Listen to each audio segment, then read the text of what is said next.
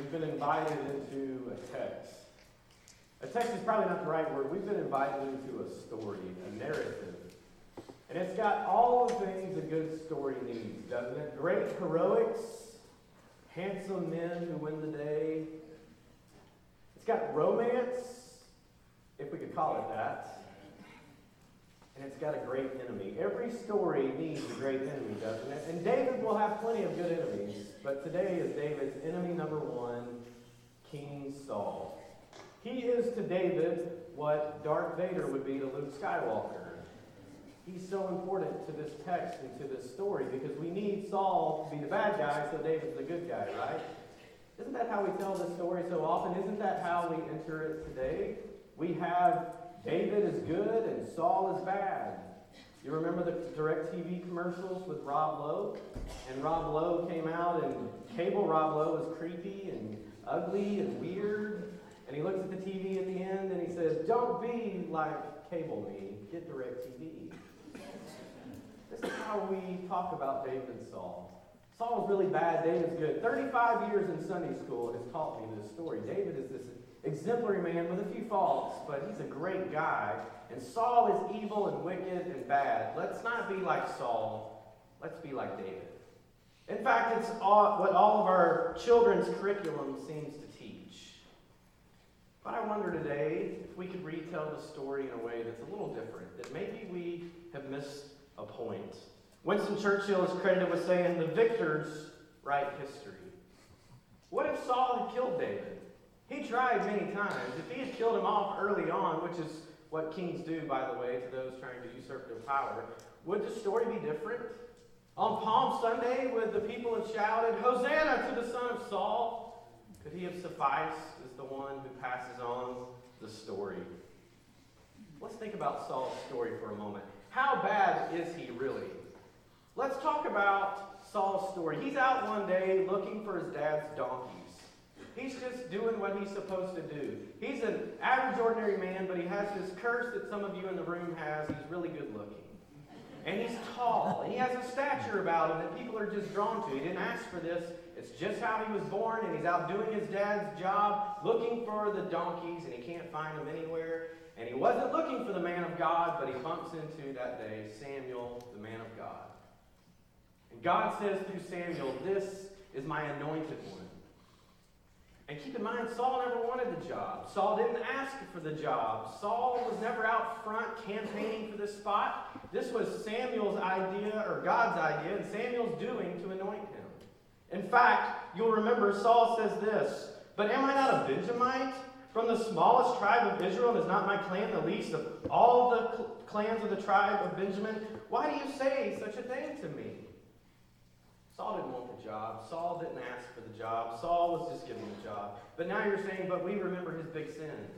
Let's talk about Saul's big sin for a moment. The one that lost him the kingdom. You ready for this? They're about to go to battle with the Philistines, and we're waiting on Samuel to show up to offer the sacrifices. The worship leader's late, more or less. And Saul does what any of us would have done. He's got to keep the confidence of the people. We're about to go to battle. He's a military leader here. What's he supposed to do? He offers the sacrifices. He's not trying to defy God or do the wrong thing. He's trying to keep the morale of the people. And that's the day that he loses God's favor as the king of Israel.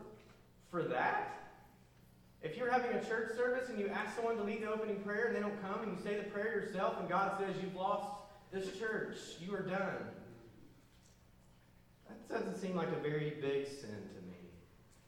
And the more I talk about Saul's story, the more I start to empathize with him. I know he starts to look worse, but wouldn't you start to take a turn for the worse? Maybe you already have these tendencies toward manic depression, and God says, "You have lost my favor."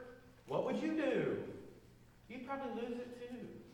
And so Saul starts this decline. He starts to get very insecure and self-conscious. And meanwhile, this arrogant little shepherd boy is coming along, stealing his thunder. And by the way, what do kings do in the ancient world to people who come along and take their power? They try to kill him. This is not uncommon for Saul. In fact, he's probably a lot nicer than many ancient Near Eastern kings of the day. He's at least befriending David to some extent. Meanwhile, David is in there befriending his son and his daughter. He's like a political player pulling together the people that he needs. He's this kind of arrogant shepherd boy. And Saul, meanwhile, is probably worried, if I lose this kingdom to David, will he kill me and all of my family? Because that's also what kings do in the ancient world. So I have a little sympathy for Saul if I think about his story for a while.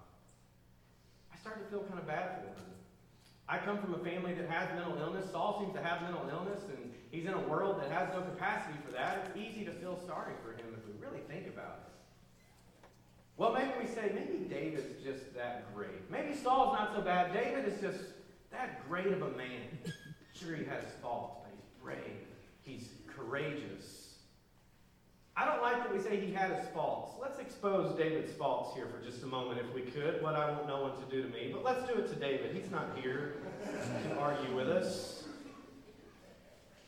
What is David's story? From early on, there's no other way to say this but to say David has a problem with women. He mistreats them. He uses them to his own advantage. He sees them as less than, again, unfortunately, common in the ancient world. But for David, he's got a real issue here. The story of Abigail, by the way. Let's think about this. If you don't believe in Scripture, if you're just an outside reader, if you don't believe that Jesus Christ is the Son of God, and therefore you're going to read the story of David, you read the story of this man who's out rounding up the support of people, who looks like he's almost staging a rebellion against the King Saul of Israel, and you come across this guy, Nabal, who says, I'm not going to support what you're doing.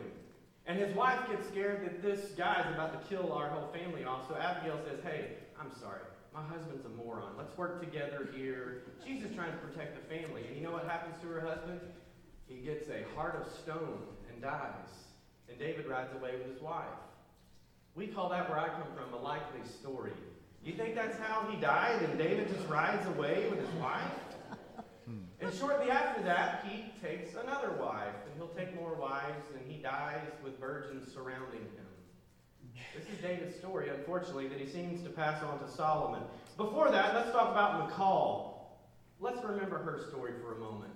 They say that she began to hate David the day he danced and just let himself go, if you remember that story. But I think it goes back earlier. Michal loved David. She loved David so much so that she defied her father to save David's life. You will remember that when the soldiers came to kill David, she lowers him out the window and puts an idol in the bed and covers it with a sheet like a teenager sneaking out of the house to protect David from Saul. And when the soldiers come, she lies to her own father to protect this man she loves. And in a great romance story, the would-be king would blow a kiss and say, I'm coming for you, Michal. At least at some point he would ride back into town and take his bride, or he would send a message and say, I'm alive and well, I'm coming for you. But you know what David does? Nothing. It's silent. For months, Michal sits there wondering where her lover is, whom she saved. The man that she chose over her own father, and he's gone. And then later on in the story, Michal has moved on, has been given in marriage to another man whose name we'll pronounce as Paltiel. I'm not sure if that's entirely correct. We need Rabbi Walpe here to help us apparently with those. And now she's caught in a power struggle between the house of David, her former lover and husband, who has just left her, and her now dead father. But she's moved on into a marriage that appears to be happy and good as far as we can tell. And in one of the greatest political power moves I've ever seen, David says, I demand to have my wife Michal back. And if you read the text, it says that her husband has his wife ripped away from him, and he follows along behind, weeping the entire way, as the powerful King David steals his wife. I ask us, how brutal is David really? Of course, we know the story of David and Bathsheba. Bathsheba forced into David's room, which is a point that you've heard, and you'll hear again. It's important to note, this isn't a romantic, steamy affair.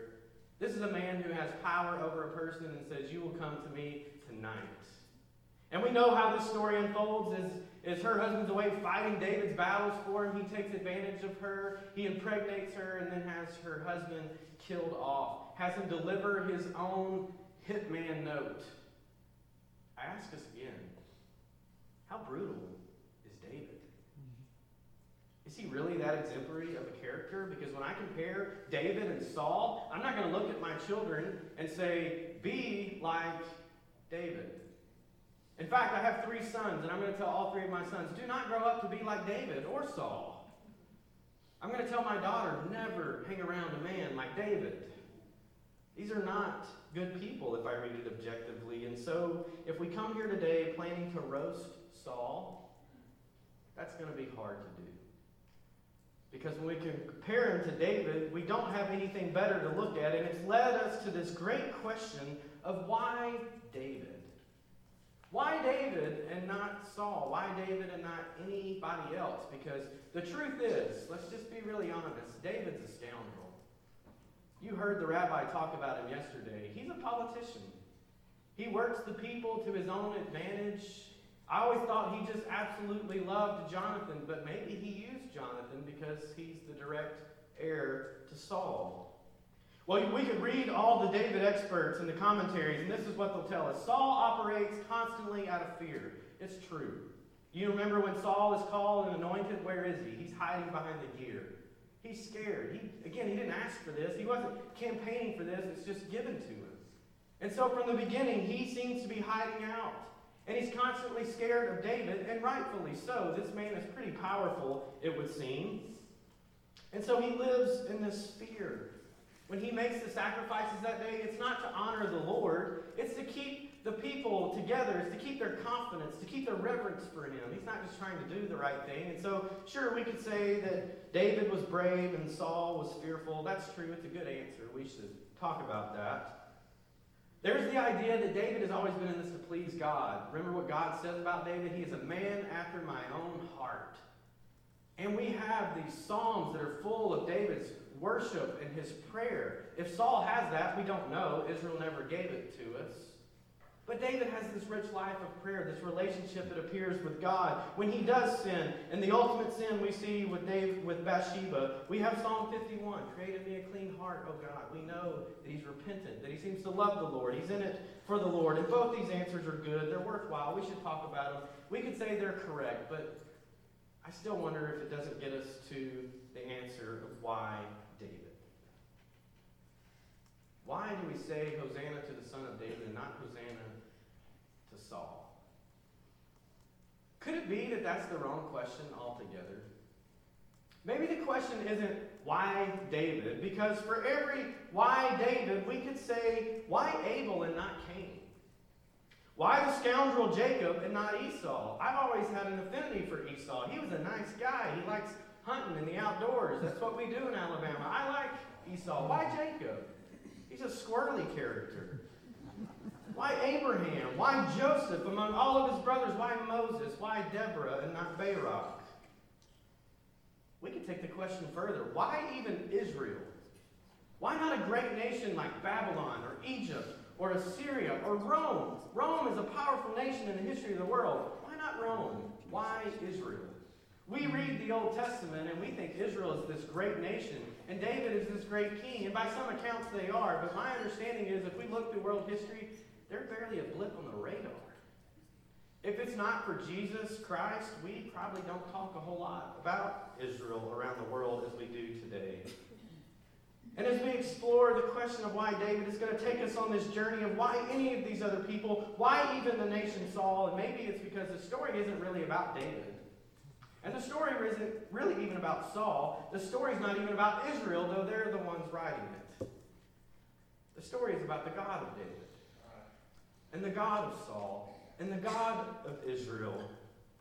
It's the story of God's unwavering faithfulness to his promise of steadfast love to Israel. It's the story of God's commitment to call this nation, to use them to be a blessing to the world, that through him the work of God would be spread out to the world.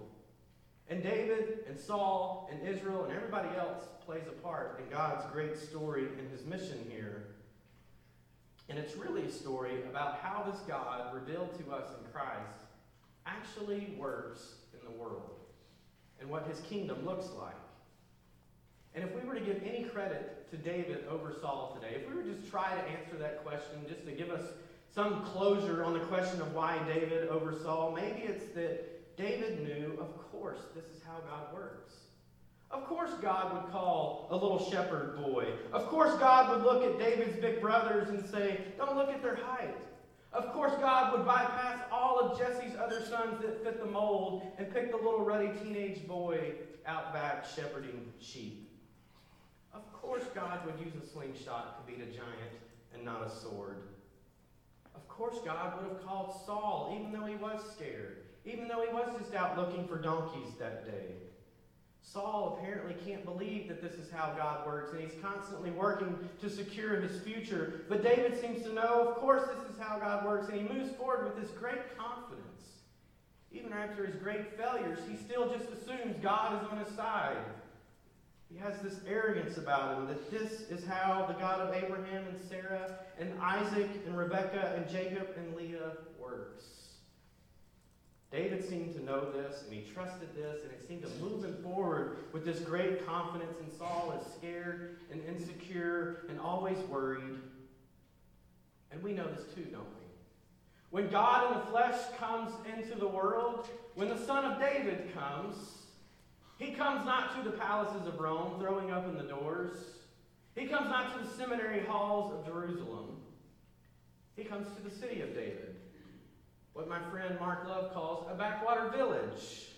It's not exactly the Los Angeles of the ancient world. It makes me think that if God came today, we wouldn't see him looking around in our big cities. God in Christ doesn't come to the perfect family, but to the unwed Jewish teenage mother, mysteriously impregnated by the Holy Spirit. And Jesus is from Nazareth. What should we say about Nazareth? Can anything good come from Nazareth? And when God in Christ launches his ministry, it's among exiles and captives and the addicted and the broken and the demon-possessed and the average, ordinary tax collectors and sinners. And the God in Christ, the God revealed to us in Christ, who is the Messiah of Israel. Therefore, he is the King and the Messiah of the world. He comes not wielding a sword. He comes taking swords and beating them to plowshares. He comes not fighting battles with swords, but with shovels. How do you build a kingdom as a gardener king and not a warrior king, we might ask? He doesn't come and defeat the powers of the world and the great powers of Rome with military might. He comes defeating them by letting them kill him. And when God beats the greatest power and principality ever known to humankind, that being sin and death, he does so by dying. Selflessly. How do you defeat death? By dying.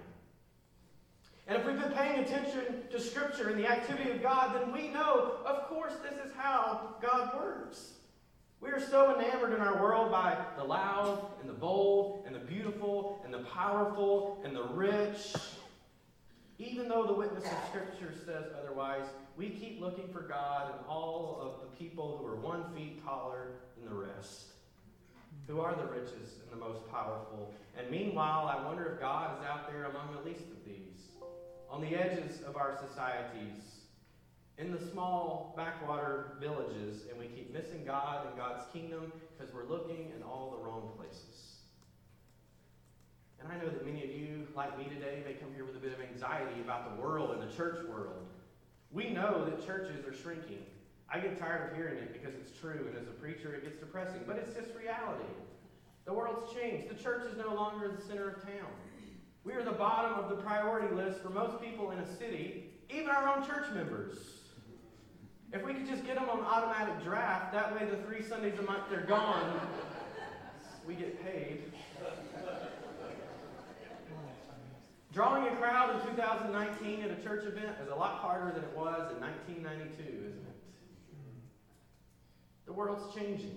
Churches are shrinking. And it's easy to be scared and anxious. It's easy to say, we need to adopt the power structures of the world. Let's just develop better organizations. Let's read more leadership books. Let's create top-down churches that are structured, that are really in ways that are anti-kingdom and gospel, but they might draw a crowd, so let's try it. Or some of you here today, your story is that you feel insignificant.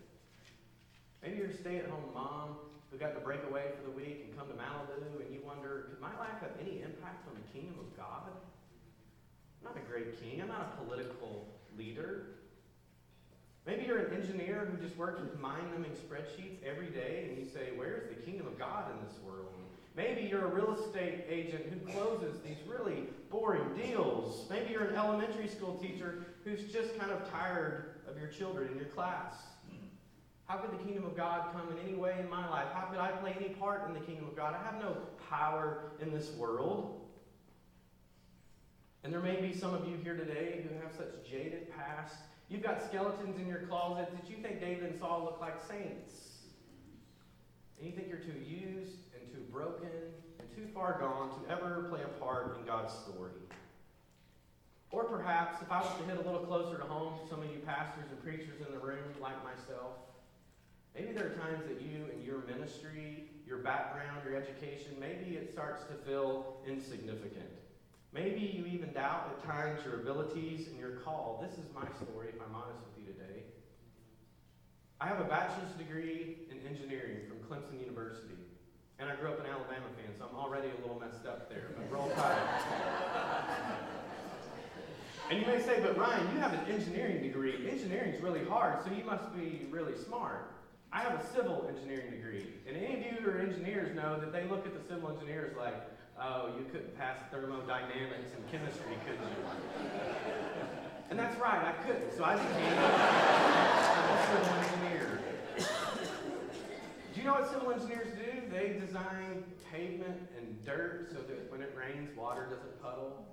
Isn't this glamorous? When you flush your toilet, we design pipes to make sure the sewage leaves the building. Needed, yes. But I did middle school career days, and they're like, what?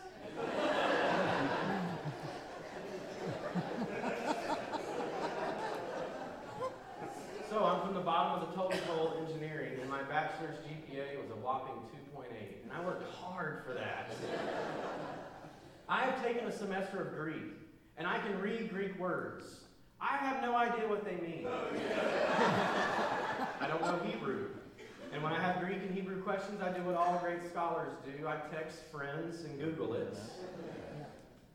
And I finally quit blogging because I decided if my extensive readership, that being my wife and mother, really wanted to know what I had to say, they would ask. And if my wife was honest, she's probably read 50% of my blogs at most. My church's YouTube channel probably gets 20 hits a week, and that's the group that missed church that day. I minister at a church that I deeply love, the Hunter Hills Church of Christ in Prattville, Alabama. But there are times when I have to say Prattville, Alabama. Do you know Montgomery? Do you know Birmingham? Do you know the Southeast, the state of Alabama? You might find us on the map because you've heard of Montgomery, Alabama. We're just 30 to 40,000 people there in Prattville. I minister at a great church of 300 people on roll. Okay, most weeks are 220, but we're there.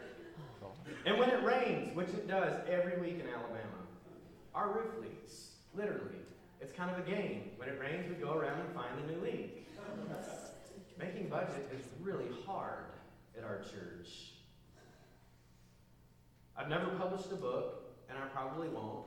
I probably wouldn't qualify for a PhD program at any seminary that you would have heard of.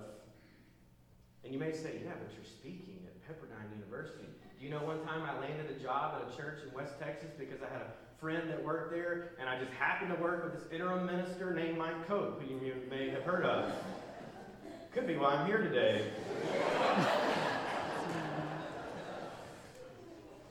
Maybe your story is similar. Maybe you feel like me at times that your ministry, maybe it's not all that significant. Maybe it's not all that important. Do we really have any play in God's kingdom? If we look across the world at the seminaries and the big churches, what is this little church in Prattville or name your city? What could we do in God's kingdom? You may wonder, do people even listen to my preaching? And you know they don't, but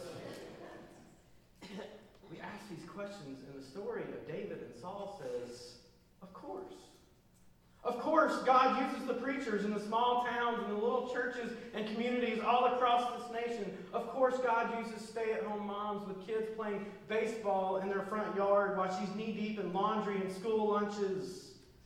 Of course, God uses engineers and architects and lawyers and factory workers.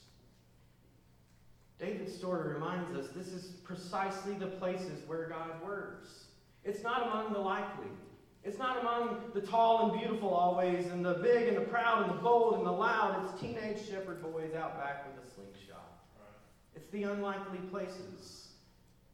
And you may wonder, will our church even make it in this post-Christian America that we see coming along? You know, in the Deep South, we get it pushed back a little bit further, but we feel that it's coming. Many of us are just one mega church away from our church being shut down. We're just fearful. They're going to move to town and close our doors. Maybe we're not good enough pastors. Maybe our jeans should be skinnier and tighter and our glasses cooler. Maybe if I was just a foot taller than all the others. Maybe if I had a better organizational plan. What good could my 50, 100, 200 member church do? You may think you're not a mover and shaker in the kingdom of God. You may feel meaningless, but who knows? Maybe your story. Maybe your story is the one that 102 years from now, some young kid from Alabama will stand up and talk about at a lectureship.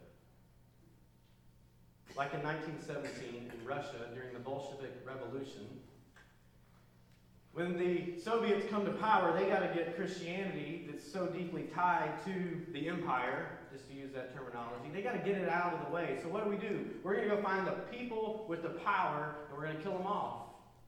So they kill off the young men. They imprison the rest. And they eradicated Christianity. So they thought, and so it looked like, but they failed to take into account this one group of seemingly insignificant elderly women, the grandmothers, called the babushkas. And the babushkas, with no power, with no clout, they make a little shepherd boy with a slingshot look like a great army. They walk into these dying churches holding their grandbabies, singing songs of faith over them and praying over them. And church historians tell us that the reason that there is Christianity still today in Russia is because of these seemingly insignificant babushkas, grandmothers, like midwives in Egypt, who just do their job, who refuse to carry out Pharaoh's commands. They're not grand, they're not powerful, but yet they're the stories that we tell today. The world tells us overlook these people and these stories. The world says find the people who are a foot taller. Don't look at the shepherd boy out back. And the world might tell you that your job is useless, that your life is useless, that your ministry is useless, that your church is minor and insignificant, and you may think you're just preaching it to death. But that's not how the kingdom of God works, does it? The nation of Israel and David the king, they're not that big and significant as they like to think they are as they tell their story. But it's the one we keep telling. So why David? Why you? Why me? Why any of us? Because the story says that of course, God works in the little shepherd boys. Of course, God works in the Israels of the world, in the backwater villages like Bethlehem's, among the Nazarenes, the midwives, the babushkas, among average, ordinary people like you and me. Let's pray. We give you thanks, O God, that you do not need us to be loud and proud and powerful, handsome, beautiful, perfect, or any other adjective the world may want to throw in front of us. But that you, O God, can take even the least likely, especially perhaps the least likely, to be a part of your kingdom work. Today, Lord, remind every person in this room that their ministry matters, their work matters, and their lives matter. Take us, Lord, these jars of clay, and reveal your treasure to the world for the sake of your Son, Jesus Christ, through whom we pray.